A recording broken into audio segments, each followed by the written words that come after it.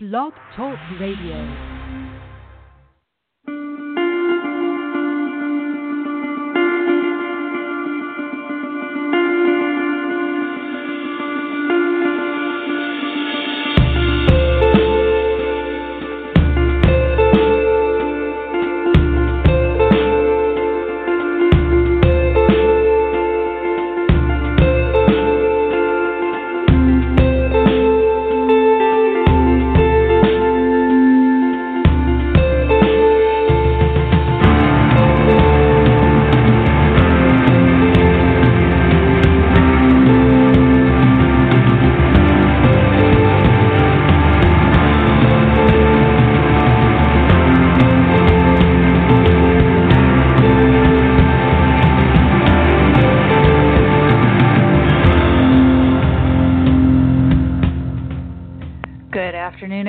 This is the August 30th, 2017 edition of Don't Let It Go Unheard, and this is where we discuss news, politics, and culture from the perspective of the ideas behind American exceptionalism.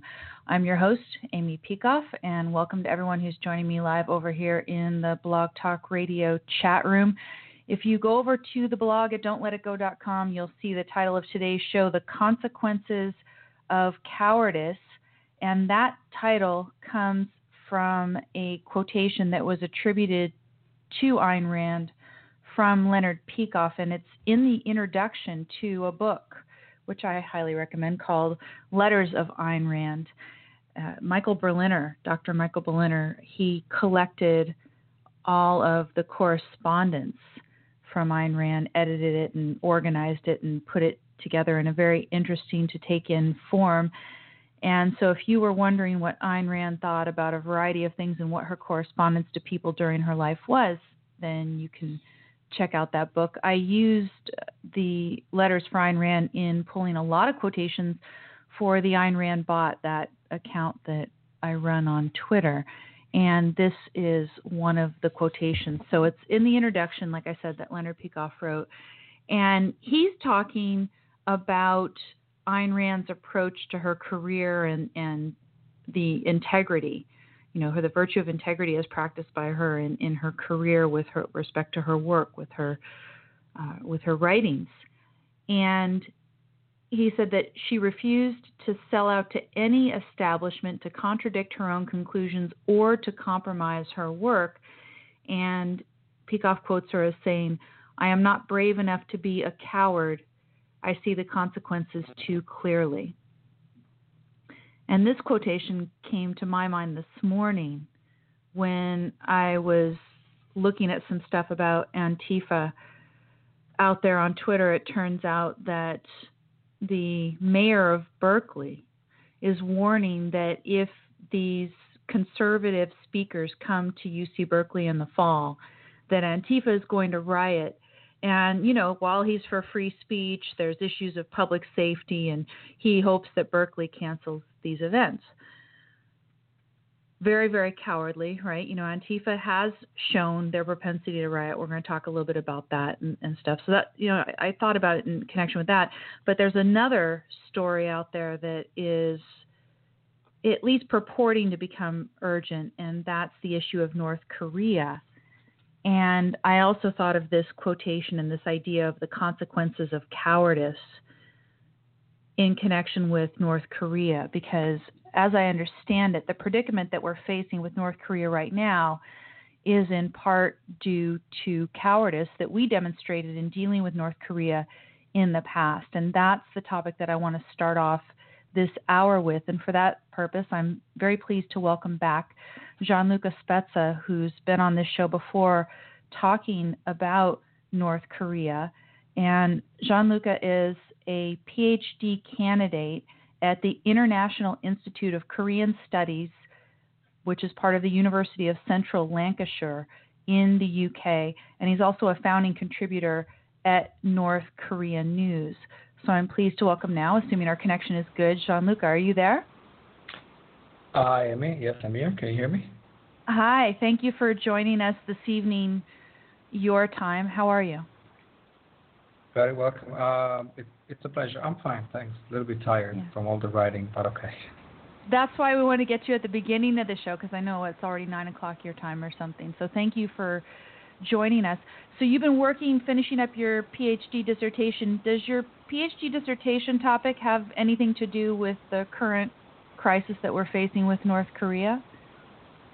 Well, a little bit. It is about some aspects of dealing with North Korea from the perspective of international aid. So, in a way, yes, because that's one of the things that saved North Korea in the early 1990s, when the world might have had a chance to see regime change.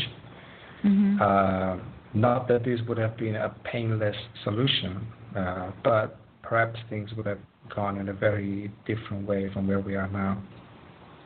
Right. Now, I saw an exchange on Twitter this morning, and then everything got buried on Twitter because I had the great blessing of being retweeted by Ben Shapiro. Whenever that happens, my feed just blows up. But you were talking with someone on Twitter about the fact that, Trump goes out there and he tweets this morning, I think irresponsibly, right? He says, we've been, paying aid and extortion and paying extortion money and talking, and now the time for talking is over. Talking won't work anymore. It's so vague, right? He leaves open, maybe we're still going to pay extortion money, or, what are we going to do? Who knows? And then he says, I'm off to Missouri for a tax rally, and he doesn't tell you what he's going to do. He just lays that out there. Not very helpful. And so you were telling this other person on Twitter that a nuclear North Korea is something that basically we're stuck with due to mistakes that we've made in the past. And I believe you cited 1953 as a particular turning point, and then you also talked about the 1990s. So what was it that happened in 1953 that got us where we are now? Well, let me take a step back. The tweet that I replied to was about military options being considerably reduced at this point. Mm-hmm. And the reality is that what Steve Bannon said, or is presumed to have said in an interview shortly before being fired, is absolutely true. There is no military option with the DPRK at this point. There has been no military option for a long time, since 1953, basically, at the end of the Korean War, when the U.S.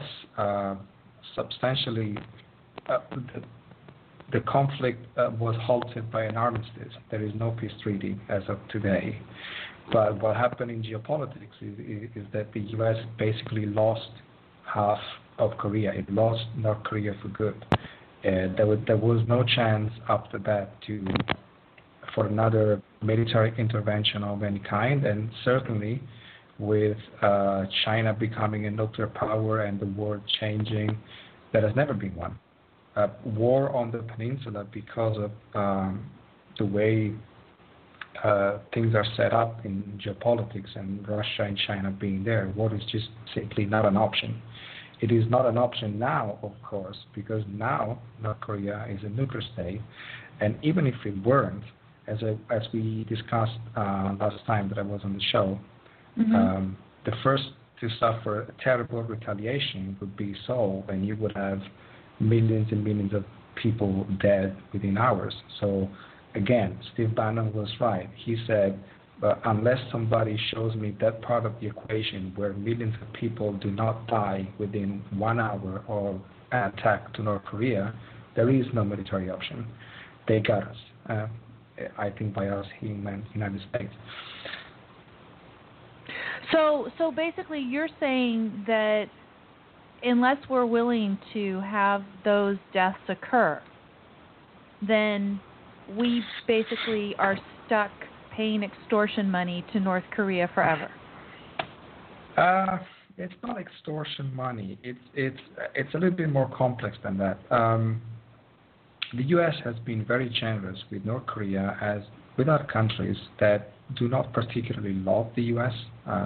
Somalia is one, but the U.S. in general, through USAID, is a very generous donor in either unilateral or multilateral aid programs.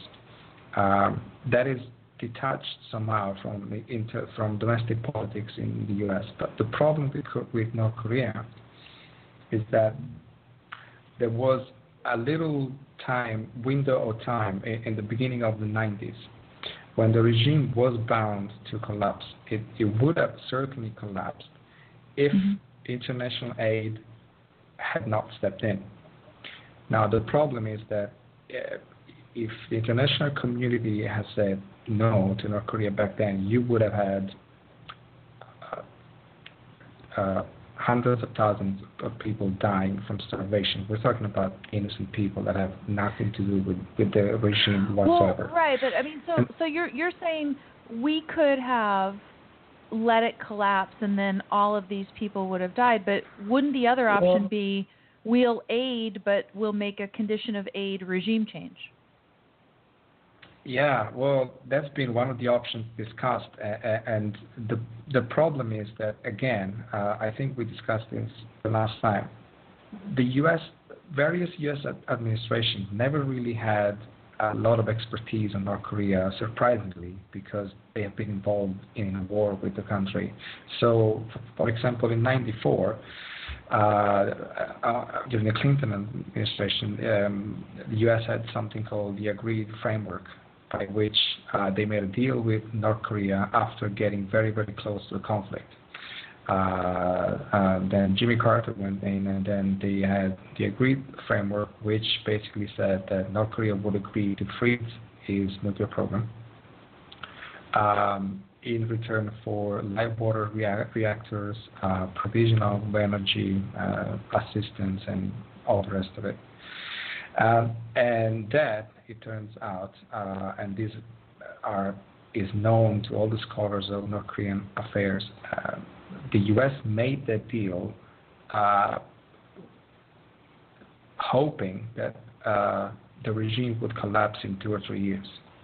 They really thought that North Korea would not have lasted more than 2 or 3 years because it was going through a series of natural disasters and famine, and the economy had broken down. So they really thought, well, who cares? Like, they're not going to be here by the end of the 90s. And instead they were. So that... Now, do you think... I'm not saying that you can let it start, though, but with hope... We have to be clear on that. Some people said, well, why are we helping a country that hates us, that hates the United States so much? Well, right. You do that because the United States at that time, it depends on who's in power in the United States, but the United States at that time was under Clinton, and it is one of the major donors internationally, if not the major donor. And so unless you withdraw from all these organizations, the UN and all the protocols that prescribe that you provide aid, then somehow you're involved in providing aid to all the countries because it's humanitarian aid, so to speak, and it's supposed to go beyond political disputes, so to speak. Right, but the whole thing is that this aid would not be necessary if they would allow freedom in North Korea. I think as you put in, I put a link to your older article from May of this year into the program notes at the blog. And in there you talk about, I think it's $1,000 per year is the average income in North Korea, or is it the poorest? I can't remember if that was an average. And then you said in Seoul it's $30,000 a year. A little bit less than $1,000. Yeah, in the GDP or GNP, whatever you want to measure, in the DPRK, it's pretty much the same that it was in 1985, less than $1,000 per year. It went really down in the 90s, and now it has gone back up. Still, it's a terribly poor country. And instead, South Korea went from being less than that in the 70s to being higher than Italy now. Right. So of course, the main unique source of North Korea's problem is North Korea. Yes. The collateral problem is that all the multilateral organizations that deal with North Korea say the UN. With the left hand, they provide sanctions and they want to punish, and then this very same UN with the right hand provides aid on humanitarian grounds, and it keeps the two things separate. So I could see some reason for that, right? Because you have this idea that there are the innocent people who are under the boot of the communist regime in North Korea, and you want to help them as directly as possible, and the sanctions would be directed in such a way as to help, make the regime collapse under its own weight, right? So I could see why you'd want to maybe try that route, in terms of aid on one hand and the sanctions on the other. But you think they're not directed that way? They're not targeted properly? No, the sanctions don't work. Unfortunately, they don't work because had they worked, North Korea would not have been able to build what it has built. And on the other hand, humanitarian aid is specifically conceived to be separate from politics. So you give it to even the worst regimes on the planet because you say, the UN says, well, we're helping the people. We simply will not let people starve to death, no matter what kind of government they're under. Mm-hmm. And so, of course, it's a very tragic choice that you have to make, if you will, a very bold one or a brutal one. But after 40 years of North Korea being there and military options not being on the table, right. One option, and somebody discussed that back then in the 90s, there were some parts at the UN and the US that wanted to second humanitarian aid to regime change and say, well, we'll provide food, but you have to change where you are, but that didn't happen.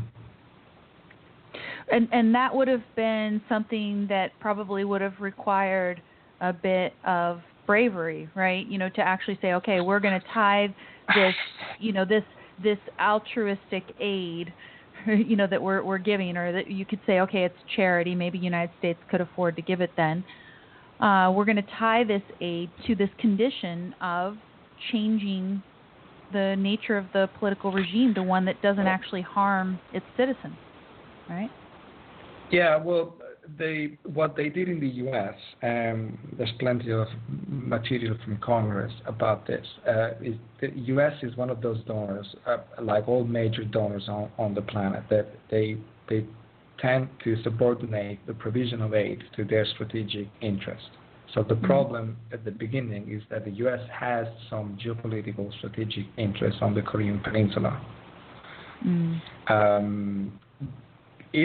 Had they let North Korea collapse, withdrawing all aid, or had they been able to persuade the UN not to provide any aid, North Korea would have collapsed. So what was the strategic interest? South Korea. So the strategic interest was South Korea. The strategic interest is South Korea. A foot on the Korean Peninsula is a pivot to mainland Asia. The U.S. has its main ally in East Asia, in Japan, and then it has the Philippines. But South Korea is terribly important. Right, but if I'm understanding you correctly, you're saying that the reason that Congress or the president in the 90s didn't tie this condition of a regime change to the aid was something to do with South Korea, but I don't get how the logic of it works. So if we cut off aid to North Korea, are you saying because there would be this huge flow of refugees to South Korea and that would impact South Korea negatively? Yeah. The entire peninsula would collapse.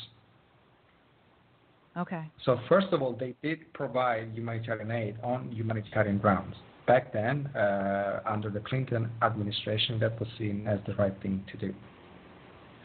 And maybe they didn't think communism was that bad, right? Maybe they thought communism wasn't as bad as you and I think it is. There's another thing. as I said, there's a part of intellectuals and academia in the U.S. and elsewhere that they recognize that North Korea is a bad country, so to speak, but it opposes they see it as a bastion of anti-colonialism and upholding revolutionary values or something like that. Hell, the New York Times probably sees it. Forget intellectuals, Gianluca. New York Times, right? New York Times has been running a slew of articles that are pro-communist. From what I'm seeing now at domestic level in the U.S., you guys have something like the Chinese Cultural Revolution going on, full blown, and that's more worrying to me than North Korea. I still think it's fringe right now, but you are seeing a lot of it in the media, certainly, and if you hang out on Twitter, you're seeing quite a bit of it. And we're going to talk some about that later. Yeah. Here's the question. Here's the question for you. So we did not do what needed to be done. The thing that we could have been courageous, we could have been brave in the 90s at least, if not back in the 1953, do the right thing. But now we're suffering these consequences, right? Because now the situation is even more dire because we have a nuclear, potentially very dangerous North Korea, yes? Well, Amy, I don't know how many people from the left listen to the show, but they would be furious if we frame it as the U.S. wasn't brave enough to let millions of North Koreans starve. I don't wish for anybody to starve, of course. Well, and the question is, would they really starve? Would they really starve, or would the situation get really dire and then they'd get the regime change and we'd bring in the aid? It would have been a mess, but it would have been, put it this way, in my opinion, it would have been a mess from a humanitarian point of view, but in 94, it would have been less of a mess than it would be now if the regime were to collapse tomorrow. So this is the same harsh choices that you face in war. During the Korean War, because the North Korean army was so... Everywhere in life. Yes. Everywhere in life we face these kind of choices, right? We have to be courageous in everything that we do, because if we aren't, there will be consequences. This is, throughout, and this is, what I'm saying, we could do this angle on the show, but you're saying most definitely because we did not take the steps that we had the opportunity to take in the 90s, as hard as those would have been, we've now created the situation that we're facing today.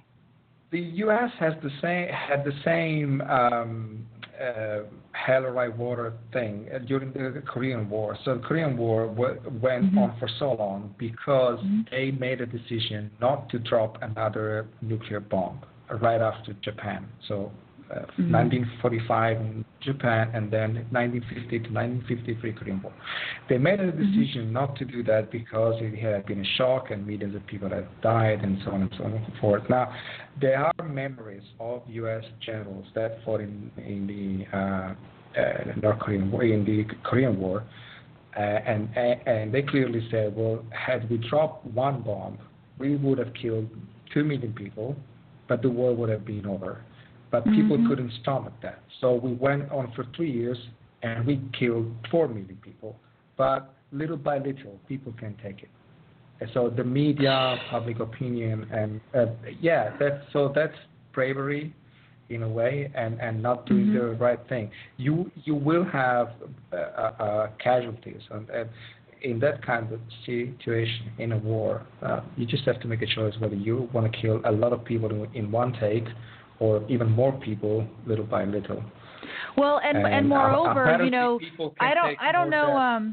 Gianluca, I don't know how much you're familiar with objectivism as applied to policy in war, right? But it's not just the 4 million people, but how many people on our side, on the innocent side versus the aggressors. So, what a proper theory of war would tell you to do is that you can do whatever is necessary to eliminate that threat with minimal loss of life on your side. yes, there are going to be, so-called innocent civilians on the other side who die, but insofar as any of them are innocent, and often some of them are, the deaths are the result of the aggressor, in that case. So, not only was it 4 million dragged out over a longer period of time, but many more on our side and on our allies' side had to perish, which wouldn't have happened if we dropped the bomb, right? Well, yeah. I mean, of course, if generals and politicians could apply objectivism to everything in life, we wouldn't have 99% of the problems that we have now. But a lot of people don't. The average folk, I think, can't take it. I don't think the masses are prepared for that. So anyway, with Korea, the problem that you have now is that the country is completely dependent on aid. If you withdraw aid, you will cause, it's not that you will cause, you will accelerate the causes that are inherent to North Korea. That will lead to a lot of people dying from starvation, possibly a regime collapse and a huge flow of refugees either to China, if they can, to the south. And so a gigantic humanitarian crisis. That's what everyone wants to avoid. Mm-hmm. And then moreover, we didn't even ask you this question. I mean, we could think of this as a huge humanitarian crisis, but what do you think of the military threat that's currently posed by North Korea? Is it significantly worse than before, or is everything that you're seeing in the news, including, the shooting of a missile over Japan, is this just more of the same bluster and everything else, and you don't see it as posing that much more of a threat to the United States? If you follow North Korea, the news is that this is really not no news. This is the third or fourth missile that they shoot over Japan, the first ones being, I think, 98, 2006, and 2009. They're just getting better. The problem is, when you let a problem fester for so long, when you give them the chance to make more and more tests, guess what? They get better. Right. That's what they've been doing. It's nothing new, simply because if you follow North Korean politics, and this is another problem, Americans, Europeans too, but Americans particularly, they never bother to read or take North Korea seriously. So they don't read North Korean news, they don't learn the language, they don't even read the English language news that they publish, they don't pay attention to what their leaders say, they don't take it as a serious country, they take it as a joke. Until the day they fire a missile, and then they wake up and say, uh-oh. Right. There's every year, beginning of the year, or New Year, the leader of North Korea, so there was Kim Il-sung first, then Kim Jong-il, and then Kim Jong-un, they give a New Year's speech. That speech dictates the line. They tell you exactly what they're going to do, exactly what the priorities of the party are, and so on and so forth. They stated clearly that this was the year in which they would have developed an the ICBM technology. They would have made more tests. They put it on black and white. They couldn't possibly be clearer and more open about their aims. The problem is nobody listens to them. It's a little bit the same thing that happens with Islamic terrorism. You have guys that pledge allegiance to ISIS, read the Quran back to front, make videos to record their allegiance to ISIS. They shout Allahu Akbar. They just make it extremely clear why they're doing it. And when you open the newspaper, is motives unclear. Right. It's just you don't want to see the reason. That's the thing. People are evading it. Yeah. So we've got, on the one hand, a huge humanitarian crisis waiting to happen, one that could affect the stability of our allies in the South, notwithstanding a whole bunch of people dying, which we would like to avoid if we can, within North Korea. Then on the military front, you say it's not particularly that much more of a drastic change right now in terms of the danger posed to us by North Korea. But sure enough, we are letting them continue to test, and gradually over time they're going to get better. And at a certain point, they will pose this danger. So let me put this question to you, Gianluca. If we put you as an advisor to our tweeter-in-chief right now, what would you tell him to do? What is the way to achieve essentially what needs to happen is some sort of regime change with as little loss of life as possible. How could we get that done? Right now, there are no more good, even remotely good solutions. You have, as one of the specialists says, lousy options. That's all you have got now. You can choose the least lousy option, but it will still be a lousy option. Now, what about military intervention? You talk about in this article, and you've mentioned on the show last time that there's a think tank that had put out an article to the effect that there are other families within North Korea. Oh, that's a professor in the U.S. actually, not right. a think tank. That is a specialist that writes on foreign policy and it's Professor Iverson. So he had this proposal, which, if we lived in a different era, say the 1970s, even the 1980s, probably could work. So the proposal, briefly put it, was to bribe the top 10 or 12 North Korean families that would guarantee to oust the Kim family, and also pay the top ranks of the military, and that would in turn convince the army and the navy to put down their guns, let South Korean troops in, and start a slow, gradual process of transfer of power. Right. The problem is, because North Korea has become the monster, the ultimate brutal violator of human rights, this is seen as morally unacceptable. You could do this sort of bribing with Iran, with any other, so to speak, renegade or country or failed state. You could do that with Somalia if they posed such a threat, but they don't.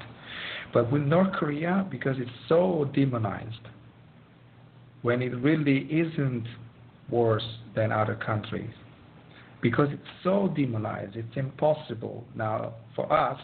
Okay. So you're saying it's politically not feasible, and it's certainly not politically feasible when we have our tweeter-in-chief, talking about how bad they are and stuff, right? Is that it? Yeah. Well, Trump doesn't know much about North Korea, and the very few people that could help him have been fired. So good luck to him. I don't have many hopes left for this administration. So you think that particular solution, which it could be viable if it was politically accepted here in the United States, if we were willing to implement that here in U.S., do you think that could succeed in North Korea? It's not just the United States. You would have, that's the problem. First, that would have to pass through the in the United States. Second, once the United States, who's in charge in the United States at that time, is thoroughly convinced of it, they would have to work to get the help of China, Russia, and South Korea to do it, because it needs a network of all the states that are involved for this to happen. And the problem is, technically, it's feasible. The money is there, and there are channels open between South Korea and China to contact these families. That's what this Professor Iverson bases his argument on. The problem is, that's my criticism, morally, this will never pass, because you have the UN, because you have a regime of human rights, because somebody who is the ultimate evil, Kim Jong-un, is pretty much as bad as Hitler right now. You cannot pardon or let go or bribe or pay Hitler and his friends. You just don't do it. It's morally unacceptable. That's the problem. Well, but this is the thing. Are these other families and stuff really the friends of Hitler? or are they actually potentially allies for a real regime change and an actual change from communism to a free society? That is a very good question. But they're not communists. They're just oligarchs in a way. Mm-hmm. But so the trend in North Korean studies now is to get as much information about these nouveau rich, these new rich people that have emerged, these new families that sort of do power sharing with the Kim family. So people that rule the black market and people that occupy the highest ranks of the military. These are the most important subjects of North Korean studies now. They are very, very hard to access, though, because the defectors in the South have no knowledge of them. You cannot go to North Korea and talk to them. That's just not going to happen. Right. The only people that have some kind of contact with them are the humanitarian practitioners that work in the DPRK, but they will never, ever deal with them because they just do apolitical work. They don't mean with politics. They just do the humanitarian work, and they don't want to lose access to the country. That's another thing. So but in your view, if you could make this work, this would be the optimal solution given the fact that we've gotten ourselves into this mess in the first place by not dealing with the situation properly in the past, right? No, my optimal solution would be different, but it involves even more actors, and that's the problem. My optimal solution would be to redesign the current aid regime to the DPRK, because the way it is designed now, it will keep the country going forever. Unless they do something incredibly stupid, like really firing a missile to Guam, which they probably won't because they're not crazy. So unless they do something that stupid, the current balance of aid and sanctions, that country can go on for another 50 years. Okay. Which means more opportunities for the news to get us all panicked and stuff like that, right? Yeah, but they don't really want to harm the U.S. They just want the U.S. out of the peninsula. That's the thing. American people should remember that Kim Jong-un, that North Koreans don't care about nuking Alaska or Texas. What do they gain from it? Nothing. They want American troops out of Korea. The problem because they want to take over then South Korea, though, right? Yeah, but then again, that is a national problem. The problem at the very beginning, if we go back to the Korean War, is that the U.S. did, in fact, partition the country in two. That was not a good thing to do. Korea was a unified country for centuries before falling under the Japanese Empire during World War II. The problem is that at the end of World War II, U.S. wanted to have some influence in the area, and they had no idea what Korea was. So they very arbitrarily decided, well, let's split this, peninsula in two. We'll take the south, and the Russians can take the north. And then in due time, that was the sentence, in due time, they'll have free elections and blah, blah, blah. And that never happened. Yeah. So here we are, because we compromised we compromised with communism. We didn't eliminate the threat in the various times that we got to. So how would you restructure the aid so that it would? Well, the problem with aid now, and this is a problem for everyone that deals with so-called failed states or problematic states, is that aid is supposed to be, in its current form, apolitical. So if you read the framework that guides the operations of the entire UN, all the agencies, if you go to what they address as being the root causes of problems in North Korea, the three root causes of problem in North Korea, according to the UN, are climate change, lack of resources, like tell me something I don't know, and customs and traditions. Literally, that's what it's written there. That's what they operate on. I mean, if you speak with people that work in the UN, off the record, they will tell you, of course, the problem is political.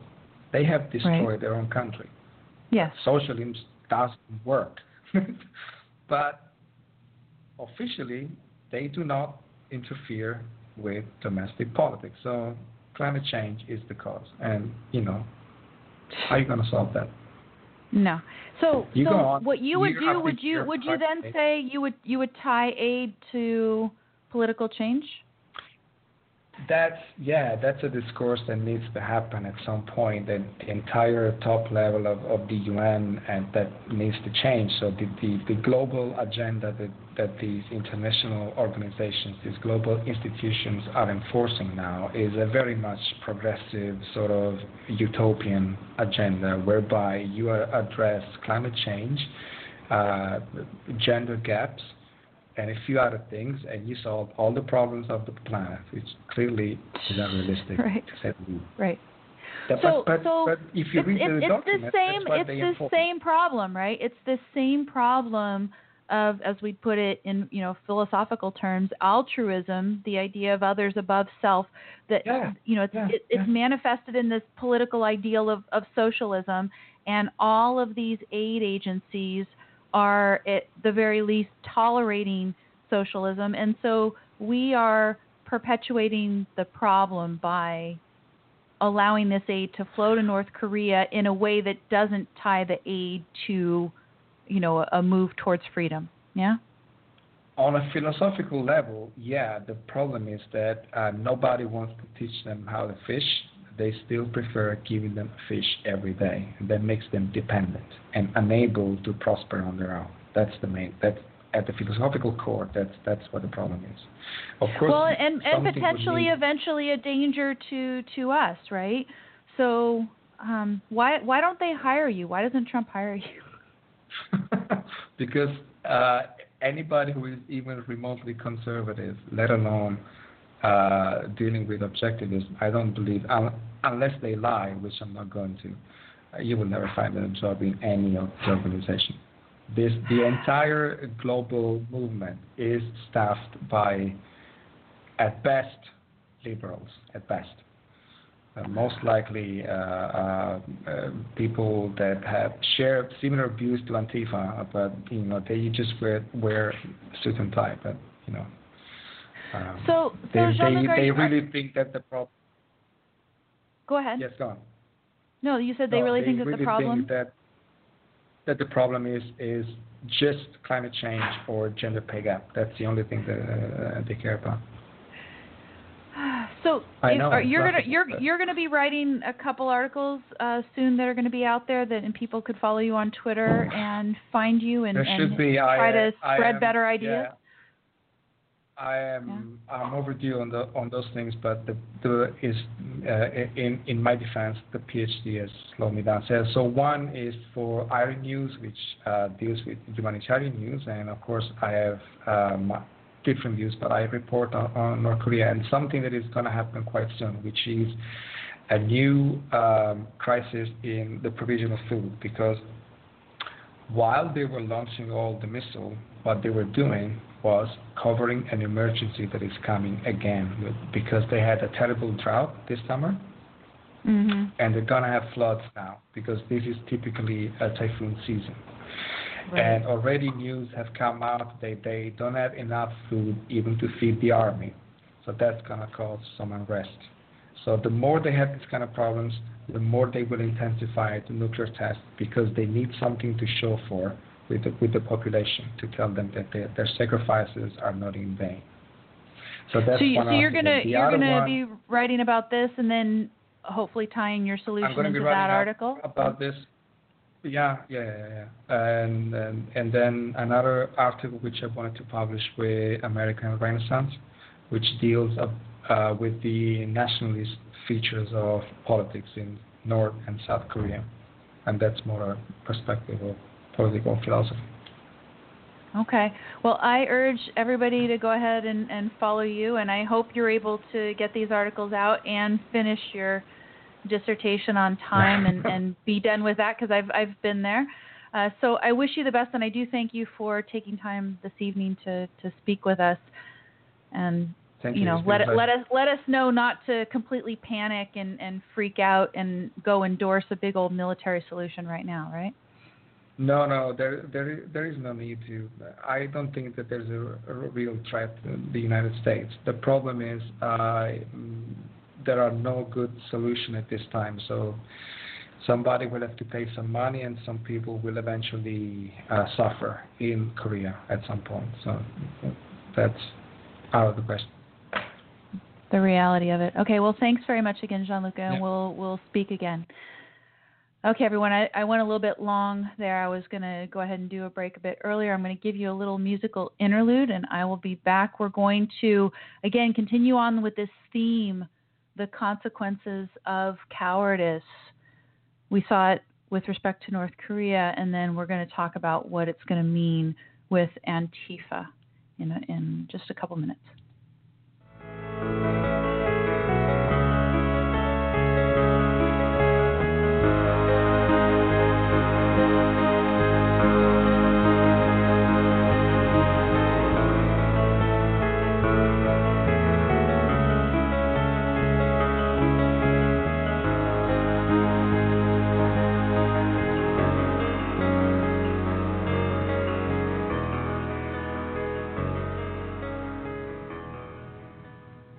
Okay, I'm back. Those of you who listen live, you hear only little musical interludes, but if you're listening on the podcast, you've heard word from a couple sponsors. Please do, support the sponsors and look on it as a positive development that I'm doing this. I'm going to be bringing you, as I said, 3 days a week starting September 6th effectively, but next week because it's Labor Day, I'm only going to get 2 days. Wednesday and Friday next week, and then we're going to be going 3 days a week, Monday, Wednesday, Friday. And part of that is going to be doing a little bit of advertising. It's still going to be much less in terms of advertising than you'll hear on terrestrial radio or a number of the online networks. So don't worry, it's not going to be overwhelming, but I need to take those little breaks and see what we can do with this show here. So thanks, everyone, for that. And thanks, Gianluca, again, for joining us and coming back, especially when it's evening and you get tired. I know that. I'm one of those early morning people myself. So go back over to the blog at don'tletitgo.com and continuing on with this theme of the consequences of cowardice, we can see what the failure to deal properly with Antifa is already starting to yield. Some people were actually pretty excited about this. We've got the Washington Post actually now starting to cover Antifa objectively. And let me go ahead and get that article up on my phone here because it's so funny. I have a subscription, thanks to those of you who support the show. I have a subscription to Washington Post, but I have the link in terms of my subscription on the phone, and it's not transferring to the computer. And why is not Apple working the way it's supposed to, which is that if I set up a Safari suggested default password on my phone, it should just seamlessly transfer over to my Safari browser on my computer. But alas, that has not happened. So the article from Washington Post, black-clad Antifa members attacked peaceful right-wing demonstrators in Berkeley, published August 28th, so just a couple days ago. Their faces hidden behind black bandanas and hoodies, about 100 anarchists and Antifa, anti-fascist members, barreled into a protest Sunday afternoon in Berkeley's Martin Luther King Jr. Civic Center Park. Jumping over plastic and concrete barriers, the group melted into the larger crowd of around 2,000 that had marched peacefully throughout the sunny afternoon for a rally against hate gathering. Now, I understand that it wasn't just a rally against hate gathering, but it was also a, anti-communist gathering. Anyway, shortly after, violence began to flare. A pepper spray wielding Trump supporter, probably using it as self-defense, I would assume, was smacked to the ground with homemade shields. And as I understand it, the homemade shields had something written on them. We'll talk about that in a bit. Another was attacked by 5 black-clad Antifa members, each windmilling kicks and punches into a man desperately trying to protect himself. A conservative group leader retreated for safety behind a line of riot police as marchers chucked water bottles, shot off pepper spray, and screamed, "Fascists, go home." All told, the Associated Press reported at least 5 individuals were attacked. An AP reporter witnessed the assault. So now we have the news media waking up to the reality of violence by Antifa, by these leftists. If you remember when I was talking about the aftermath of Charlottesville, although the death in Charlottesville was caused by the neo-Nazi who, I can't even fathom this, drove a car into the right-wing demonstrators, the left-wing demonstrators, although the death was caused by, the right-wing in that particular situation, it could have just as easily been caused by Antifa. And in fact, the aftermath of Charlottesville may have emboldened Antifa to become violent like this. But now we've got the media at least waking up to the reality. The problem then is the reaction from the politicians. So this is where we get to the next horrible story on the program notes, which is this. We have a mayor of Berkeley. If you remember last week, I talked about some events that are coming up at UC Berkeley in September. As I understand, there are going to be 3 conservative speakers scheduled to speak there. I know that it's Ben Shapiro, Milo Yiannopoulos, but also Ann Coulter scheduled to speak at UC Berkeley. One problem with the events that we could talk about certainly is that they are charging the conservative clubs who are hosting Shapiro and Coulter and Yiannopoulos, charging them a huge, quote, security fee that isn't, of course, being charged to the left-wing organizations. Why? Because they don't anticipate the security needs for the left wing as much as they do for the right wing, right? There's, the Antifa people are coming out in force whenever there's a right-wing speaker and they're trying to shut it down. $15,000 for the Shapiro event is what I've heard. $15,000 is security fee, and people are talking, it's a poll tax, it's, it's not free speech anymore when you're having to pay an extra fee depending on the viewpoint that you are espousing. So that's one problem. But here's an even bigger problem. Hot air article that I've got in the program notes. The Berkeley mayor, the mayor of Berkeley, his name is Jesse what? I'm not even sure exactly how to pronounce his name. Arreguin, maybe? Arreguin. He has said that if UC Berkeley doesn't shut down the right-wing speakers next month, Antifa will riot. Now, that's just not a prediction. It's also, he says, that as a consequence of this, he believes that Berkeley should cancel the events. So let me go ahead and read you the quotation from somebody who is the mayor of a city in the United States in the 21st century. We fought a revolution so that we could have a First Amendment within our Bill of Rights, freedom of expression, etc. Here's a mayor in our country, 21st century, quote, "I don't want Berkeley being used as a punching bag." That sounds catchy, right? He says, "I'm very concerned about Milo Yiannopoulos and Ann Coulter and some of the other right-wing speakers coming to the Berkeley campus because it's just a target for the Black Bloc to come out and commit mayhem on the Berkeley campus and have that potentially spill out on the street." End quote.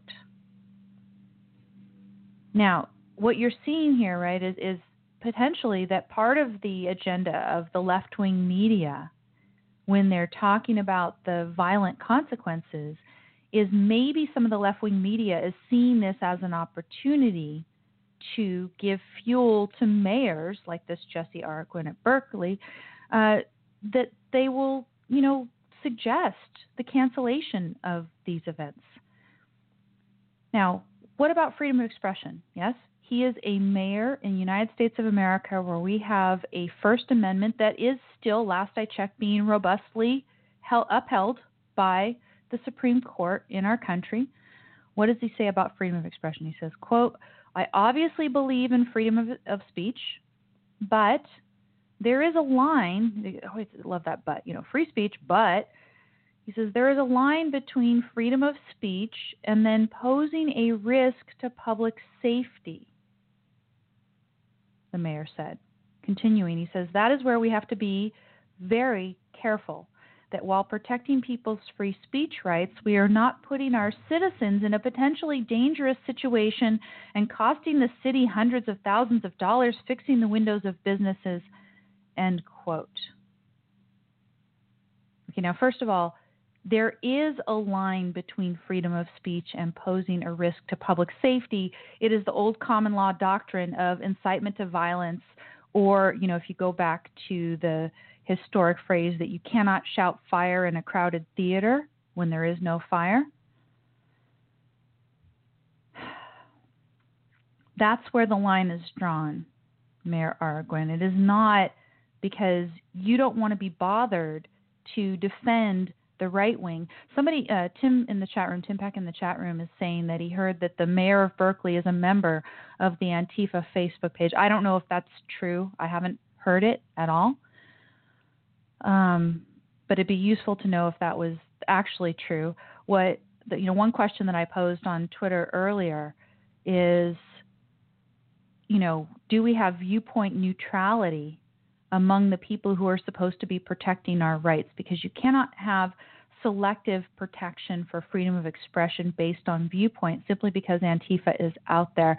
And, when he talks about the fact, we're protecting your safety, maybe you're protecting safety in the very short term, but you are taking what I would say is the cowardly way out.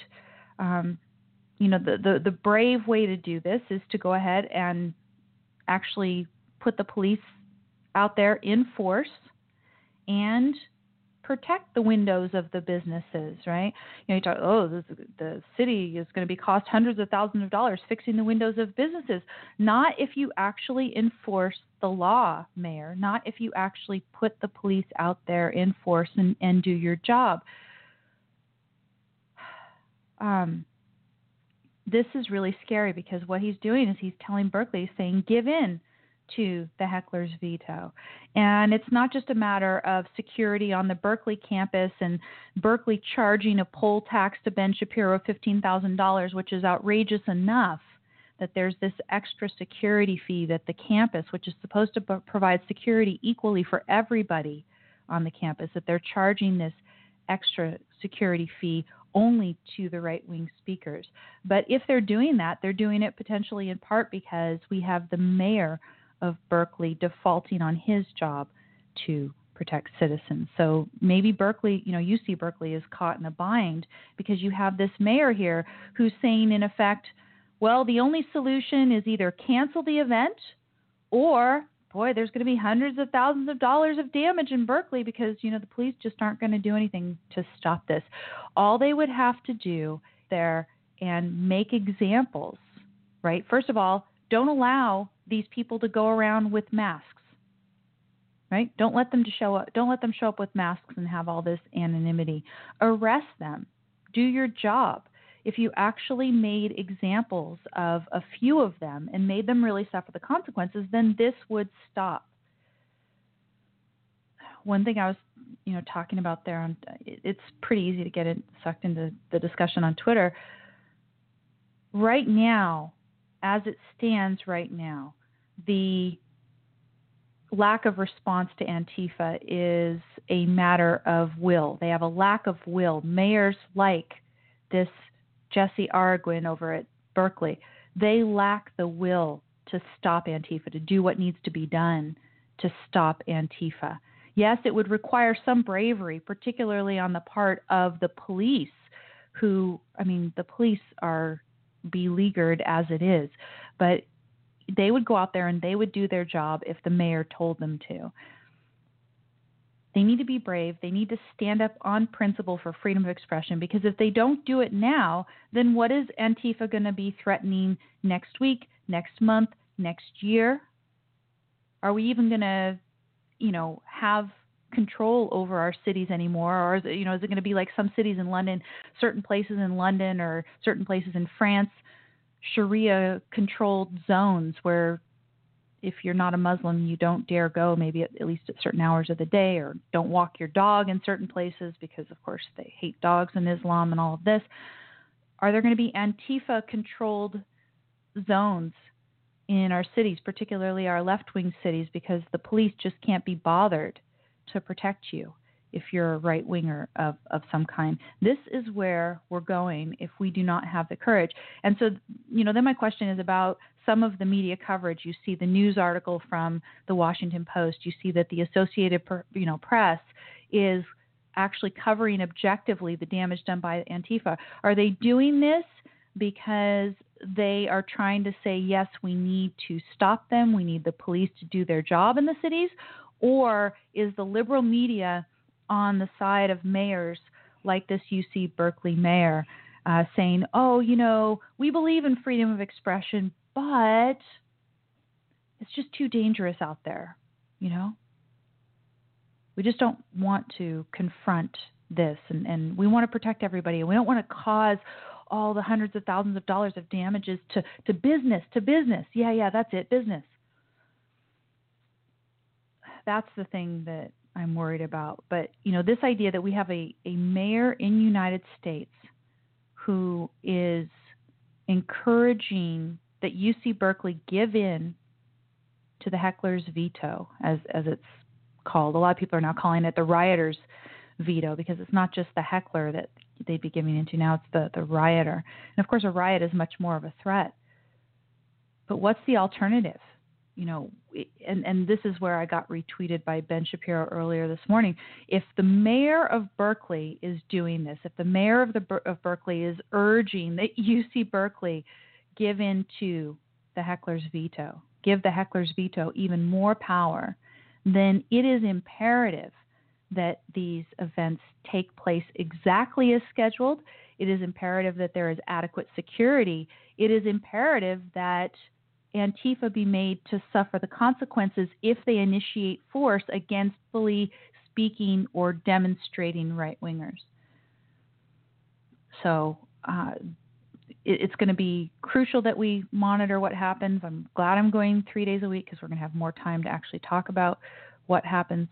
I don't know exactly the dates of these events. Now I'm going to have to go look and see what these dates are, because I'm going to be wanting to, monitor almost in real time what goes on in these events. But I sure hope, and if you want to join in putting pressure, the guy's out there on Twitter. I've been tweeting him a little bit, this mayor, and questioning whether he is viewpoint neutral. As a mayor in the United States of America, I swear he must be having to say that he pledges to uphold the Constitution of the United States, in addition to whatever the horrible left-wing charter of the city of Berkeley must look like and everything else.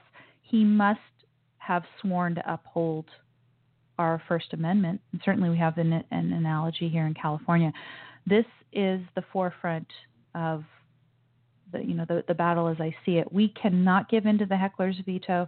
We have to chastise, criticize, ridicule any local official like this guy who is urging that we give in to the heckler's veto, that we yield for free speech. Because, again, you may think in the short term you're saving yourself some trouble, but in the long term you are just causing yourself even more pain. And, in the long term, we need to have freedom of expression if we're ever going to change the culture. This guy wants to shut down those opinions, particularly from Shapiro, who he doesn't even bother to mention, right? I would say of those three, the one who's most worth listening to is the one that the mayor doesn't bother to mention, which is Shapiro. I've got disagreements with him. I'll talk about it in a little bit, but Shapiro is the best. Tim has dropped a couple links here into the chat room. We've got a tweet, a Breitbart, Oh, there's a Breitbart article saying that the Berkeley mayor is a member of the Antifa Facebook group that organized the riots. Now, did he join the group just to keep a tab on it? I think he actually even said something about how there's some sort of a terrorist group or something.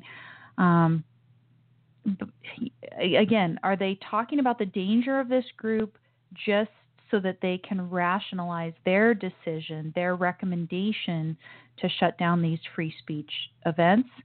Or, are they actually just innocently concerned about the danger of these groups? That's something that I would like to know. I suspect some of the latter, that they want to have an excuse to do what they think is easier, is expedient. They don't want to be brave and actually uphold, a principle of our constitutional republic, the principle of freedom of expression, which is so important. If you cannot speak freely, you cannot think freely and act freely on your own judgment. And if you can't act on your own judgment, you can't live as a human being. And as I said, kind of more broadly, if you are engaged in any sort of movement to change the culture, which we need to do. I mean, we'll listen to Gianluca in the last segment. He talks about effectively a lack of belief and a lack of will in the proper type of solution for North Korea. There's a lack of belief and there's a lack of will with respect to the climate change debate, with respect to any of the political debates, getting rid of Obamacare. We need to be able to change the culture, and we can't do this unless we can have right-wing ideas expressed, or at least non-leftist, non-communist ideas expressed out there.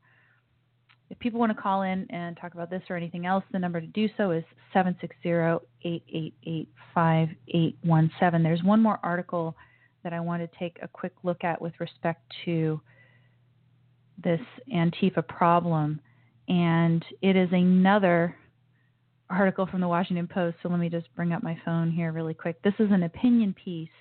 The headline is, "Yes, Antifa is the moral equivalent of neo-Nazis." And it's written by Mark Thiessen, I believe is the way that you pronounce the name, published today, just this morning. And he's a little bit more colorful in the description of what went on in Berkeley. He says, these neo-communist Antifa thugs attacked peaceful protesters at a No Marxism in America rally. So see how you get the actual name of the rally, No Marxism in America versus anti-hate, which is, so milquetoast sounding, anti-hate. Who could be against that? No Marxism in America. That just shows you that they were actually expressing a definite opinion. So the Antifa they were wielding sticks and pepper spray. They were beating people with homemade shields that read, he says, I kid you not, no hate. So no hate, and you're beating the people with your shield that says no hate. No hate, but violence, that's fine. One peaceful protester, Washington Post reports, attacked by 5 black-clad Antifa members, etc. Members of the Berkeley College Republicans were then stalked by Antifa goons who followed them to a gas station and demanded that they get the you-know-what out of their car, warning, quote, "We are real hungry for supremacists and there is more of us." Now listen to this. The organizer of the anti-Marxism protest is not a white supremacist. Amber Cummings is a self-described, quote, transsexual female who embraces diversity, end quote, and had announced on Facebook that, quote, any racist groups like the KKK and neo-Nazis are not welcome, end quote. The protest was needed, Cummings said. Why? Because, quote, Berkeley is a ground zero for the Marxist movement, end quote. Oh, you think so when its mayor is a member of Antifa? As if to prove Cummings' point, the Antifa movement responded with jackboots and clubs because their definition of fascist is not just neo-Nazis, but anyone who opposes their totalitarian worldview. And that's the truth. They have a communist or anarchist totalitarian worldview, and if you oppose them, then you are, according to them, by definition, fascist, and as Thiessen goes on to explain, they are justified in using violence against you as well. They believe that physical violence is, quote, both ethically justifiable and strategically effective. And this is according to Mark Bray. He's a Dartmouth lecturer who has defended Antifa's violent tactics. And of course, then it goes on to talk about the fact that communism, there are so many apologists for communism in this country, of course, and includes the New York Times. And he mentions the article that I was spoofing on a couple weeks ago. New York Times published an opinion piece talking about how sex under communism or socialism is so much better than sex in a free country. They just have no shame at all. They completely, unapologetically are shills for communism over at the New York Times. They aren't violent. They're not advocating violence explicitly, but they are part of this in our country, this sympathy for communism, which is resulting in mayors like we see at Berkeley unwilling to stand up to these thugs. So what do we need to do? We have to have the courage. There's a lot of us, for instance, if you're local in the UC Berkeley area, I would urge you to go and attend. Bring something to defend yourself, perhaps. You might actually need something to defend yourself. But if enough people in enough numbers show up there and are peaceful and are only retaliating if the Antifa thugs come and try to attack you, we can send a message to Antifa and say that violence used to shut down speech in the United States of America, particularly in the 21st century, is not going to be tolerated. If we don't have the courage to do this now, if we aren't brave enough to do this now, then we will have consequences. I was going to say, as a phrase, half joking, what does a nuclear Antifa look like, right? We have a nuclear North Korea because of the defaults of, not choosing the brave option at the different times that we've had in the past. We want to make a compromise with the Russians, so we divide up Korea into North and South and give the communists control of North Korea. Didn't do what needed to be done. In the 90s, there was an option that wasn't great because, as Gianluca explained, there would have been deaths that resulted, but we didn't take and make the difficult choices then, and we're suffering the consequences now because the choices that we have on the table look even less good. If we aren't brave enough now in dealing with Antifa and dealing with people like the Berkeley mayor, standing up to him, ridiculing him, calling him out, we've got a lot worse consequences coming down the road. Like I said, Antifa-controlled areas in some of our cities in our country, I don't know that that's out of the question in the pretty near future if we don't take care of this properly. So we need to watch this. We need to be brave. People who are in the area, I would urge you, if you are non-leftist, if you want to fight everything that Antifa stands for, if you are against everything that Antifa stands for, which is the implementation of communism by force if necessary, the advocacy of communism by force if necessary, countering anybody who opposes their communist anarchist viewpoint as fascists, then I would go out there. I would support Elise Shapiro.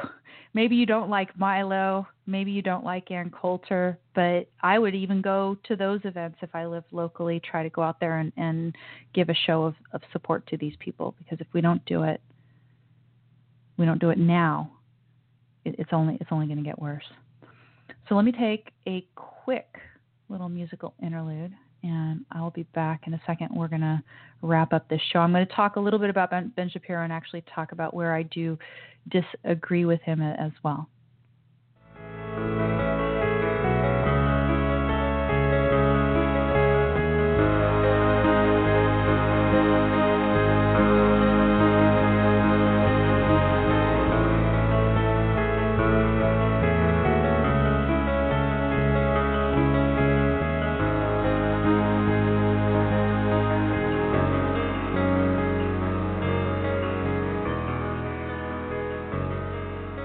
Okay, everyone, I am back. And again, those of you who are listening live, you get just brief little musical interludes. Those of you who get the podcast in the recorded form, you're going to have some ads in there, but do be tolerant and supportive, if so inclined, of the sponsors, because they make the show possible. So thanks, everyone, for sticking around here, having the courage to deal with this threat. Of course, you can think about consequences of cowardice in your own life as well, and you can think about it in negative terms. And this is one thing that I really wanted to point out here towards the end, is bravery, having bravery, having the courage to take on a challenge is not something that we only have in the face of tragedy. Another thing that, Ben Shapiro talks about it in this article that I linked to in the program notes, Hurricane Harvey's men, women, and children. And in particular, he talks about the role of men as physical protectors in our culture and how you can see that in the face of a crisis like Hurricane Harvey. Courage is not something that you have only in the face of crisis, though. Bravery is not something that you have only in the face of crisis. Bravery is something that you can also exhibit in service of the positive. And to that end, what I've done in the program notes as well is I've given you a link to a more positively framed article involving courage and bravery. Headline, No Regrets, How to Make Big and Scary Decisions. This is from a friend of mine. She's been a friend on Facebook and follow her on social media, and back and forth we've exchanged, but I've actually never met her in person, even though she's in the Southern California area, which is crazy because I've met Facebook friends halfway around the world, but I haven't met her yet. I would like to. Her name's Halele, and maybe Azule is how you pronounce her last name. I don't even know because I have not met her in person, but she has this nice little piece about a framework that you can use when you're thinking about big and scary decisions. And, whenever you have a big decision to make, what university to go to, do you pursue this career path versus that? Do you dive into a certain relationship? Do you move to a certain city? Whatever it is, there's pros and cons that seem sort of incommensurate, and people make big, long lists and do all these other things. But she gives you this question to ask yourself that helps to make it clearer, but it also involves, whenever you're going to go ahead and make a big, scary decision, and it involves some bravery to actually just make that decision, whichever way you end up going, deciding to pursue a value that is positive as well. So that being said, think about the areas also in your personal life. You know that if there is something negative in your life, that if you put off doing the brave thing that you know that you need to do, things are only going to get worse. You know what the consequences of cowardice are. Similarly, if you fail to exhibit the bravery that you need or the courage that you need to chase a dream, you can know what the consequences are for that. And that's what Halele is talking about in her blog post there. So check that out. In terms of Hurricane Harvey, I think you saw at the top of the program notes, if you've gone over to the blog, that I give you a link to a Vox piece that tells you how to donate if you can, if you have money to spare. Of course, I would like you to support my show as well, but in this particular situation, it is urgent. They need a pile of help.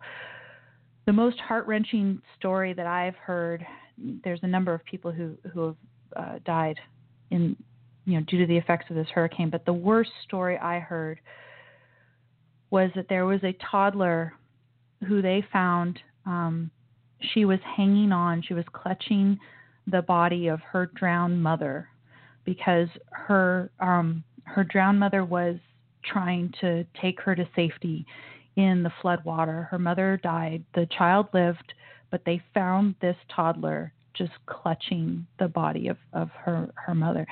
So this is the sort of thing that has happened because of obviously absolutely no fault of any of these people. This is unprecedented. Even if you say, okay, well, there was a lack of preparation on some of these people's part, it doesn't matter. These are horrible, horrible consequences these people are facing. So if you can donate, please do. There's a link, like I said, at the top The easy method, which is American Red Cross, is apparently a fairly good option, but there's other options in the Vox article if you like things that have a higher charity rating, if you prefer to donate to those. Shapiro's article, Hurricane Harvey's men, women, and children. And what he's talking about is, and there's this iconic picture that you see at the top of it. There's a picture of a man in a baseball cap carefully carrying a woman through the water. The woman, in turn, holds a baby curled up on her chest. The picture struck a chord, he said, with many people because it seems so instinctively right. The woman protecting her child, the man protecting the woman, carrying them all through danger. And Shapiro says this is the vision of humanity that carries us through our darkest trials, men as protectors, women as guardians, children as innocents. And he says, and yet our society has devoted itself wholesale to the destruction of this image. First, men, he says, the men that we look up to actually are protectors. But he says all men, even those who aren't engaged in military combat or other dangerous professions like police today, per se, all men everywhere, he says, must strive to be sheepdogs. He says that doesn't always require violence. He says the sheepdog must be willing to do violence, but must also ensure protection of the flock against all manner of horror. So I would say, again, this includes speaking out. He says that's the role of men in the social fabric. That doesn't mean, he says, Shapiro, kudos to Shapiro, he says that doesn't mean that women can't participate in that task. He says, but a society of men who refuse to protect will be a society that collapses in short order. Yes, one thing that, the fact that we have an initiation of force as a prohibition, right? A prohibition against the initiation of force. Rand writes that the same morality that makes the initiation of force an evil makes the use of retaliatory force an imperative. So indeed, something must be done about North Korea, for example. We need to have a plan. We cannot cave and cower to a thug. We cannot cave and cower to the thugs that are Antifa. If we refuse to protect ourselves, and you can say, okay, well, it's the job of men first to protect us physically. But if women need to come in and help with that task as well, then women need to be up to the task, hopefully not kids.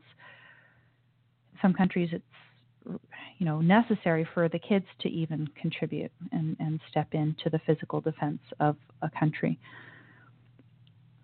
But if we don't, right, if we don't do what is necessary to protect ourselves against initiators of force, other human beings who are initiating force against us, in this case, he's saying, you have to come in and do what needs to be done in a hurricane. If we don't, society will collapse. And we have seen people rise to the occasion with respect to Hurricane Harvey, and it is wonderful. Continuing with Shapiro's piece, he says, the vision of what it means to be a man has been shattered over the course of the last several decades. Now we're told that manhood no longer has a meaning, or that it has so many different meanings that it's indistinguishable from other more malleable concepts.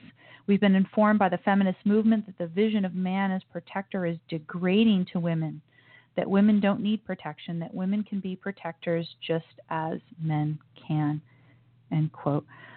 What we've seen recently from women who have attempted to meet the physical challenges that are required to become, for example, Navy SEALs or certain ranks of Marine officers, et cetera, that even though they're very, very tough and very, very strong women, they just can't do what the men can do physically. That's all there is to it. So there are certain situations in which physically, yes, you need to be defended, or you need, of course, to have a gun and know how to use it. There's that option as well. But just in terms of physical capacity, men are just default. They're going to be stronger. There are differences between men and women. Anyway, so he goes on to talk about transgender. Women can be men, men can be women, gender is malleable, and et cetera. And he's saying, no, if you look what happened here in Hurricane Harvey, this crisis has brought out that there really are differences between men and women, and that men instinctively, when faced with such crises, are, they're going to step up to the plate and they're going to do what needs to be done. And the fact that the country is responding to it also says something, that people believe this as well. He talks about the woman. He says there's the woman in the picture holding her child. And he wrote this before that story came out this morning about the toddler. He says the traditional role of women has been the guardian of children. That doesn't mean that women shouldn't work, far from it. It doesn't mean that female value lies only in the guardian of kids. Of course not. He says, but a vision of societal femininity that doesn't include guarding the innocence of children isn't a vision of femininity at all. All of humanity relies on motherhood, and the mother's role doesn't end at birth. He says then, the left is targeting this standard. Women are informed, he writes, that children can take care of themselves, that self-fulfillment should take priority over care for children. Stay-at-home moms have been scoffed at. Women who believe in the sanctity of the unborn have been castigated. And he goes on to talk about abortion. Now, to be clear, I disagree with Shapiro about abortion. I would say that there are, a number of abortions that take place that I would agree with Shapiro that they're immoral, but nonetheless we should have the right to pursue them. If I get brave, maybe at some point I can take on Shapiro on abortion. But let me just say for now, in terms of rights in this country, a potential is not an actual. And I probably also disagree with Shapiro at certain stages of pregnancy that abortion would be entirely moral, depending on a situation of a woman and how early in the pregnancy you get it done, and et cetera. I know he was tweeting about the Iceland story, right? Iceland has nearly eliminated Down syndrome in that country. And Down syndrome is something where I would say, look, you can test for it very early. And yeah, abortion, I believe, would be moral. It would be heart-wrenching, but it would be moral in that situation. Probably wouldn't be heart-wrenching when you really understand what's involved. But it wouldn't be easy, let's say that. I don't think for any woman who has an abortion that they say, oh yeah, oh goody, walk in the park and everything. So I disagree with him on that. I also have a bit of a different take about the self-fulfillment taking priority over care for children. If women aren't getting self-fulfillment solely from the care for children and they aren't pursuing other things to fulfill themselves, then I don't believe that they're going to be good mothers for their children as well. So it's not an either or that you're choosing self-fulfillment over. There's certain stages in a child's life where spending more time with the child and making sure that the child is brought up and cared for properly is very fulfilling and very demanding, and you don't necessarily have any bandwidth for much else. But then at a certain point, women have to go on and, seek other sources of self-fulfillment. Now, maybe not. Maybe you say, okay, I'm also going to homeschool. I've known of women who have homeschooled throughout the course of their child's education and found that to be challenging and fulfilling, maybe frustrating at times and everything else, but a full-time fulfilling job of educating in a rigorous way, homeschool program. So I could see that as well. Whatever it is, though, that fulfills the woman, what I do know is that if the woman isn't fulfilled one way or the other, she's not going to be great as a mother either. She's got to be happy. Otherwise, she's not going to be good at taking care of the kids. The children aren't going to be happy, etc. So that's my little disagreement with Shapiro. But I agree with him that we need not to attack the men in the culture. We need to acknowledge, yes, that men have a different role. And I would go further. I would say it's not just in crisis that women often like to look up to men. Women like to admire men also for their persistence in achieving their goals, their achievement, and everything else. So I would say men can be leaders in other contexts as well. We can continue the discussion over at the blog at don'tletitgo.com, so feel free to chime in there or on the various social media. I've got a piece of music over there for you to enjoy as well. And like I said, check out Haleli's article about facing tough decisions and exhibiting courage, right? You've got to be brave because the consequences of cowardice are too dire, and that's in connection with the pursuit of positives as well, not just when you're facing the crisis of North Korea or Antifa or anything else. So thanks everyone for listening. I will talk to you next week when we start our new 3-day-a-week schedule. It'll be 2 days next week. So I'll talk to you next Wednesday, 3 p.m. Eastern, 12 p.m. Pacific. Take care.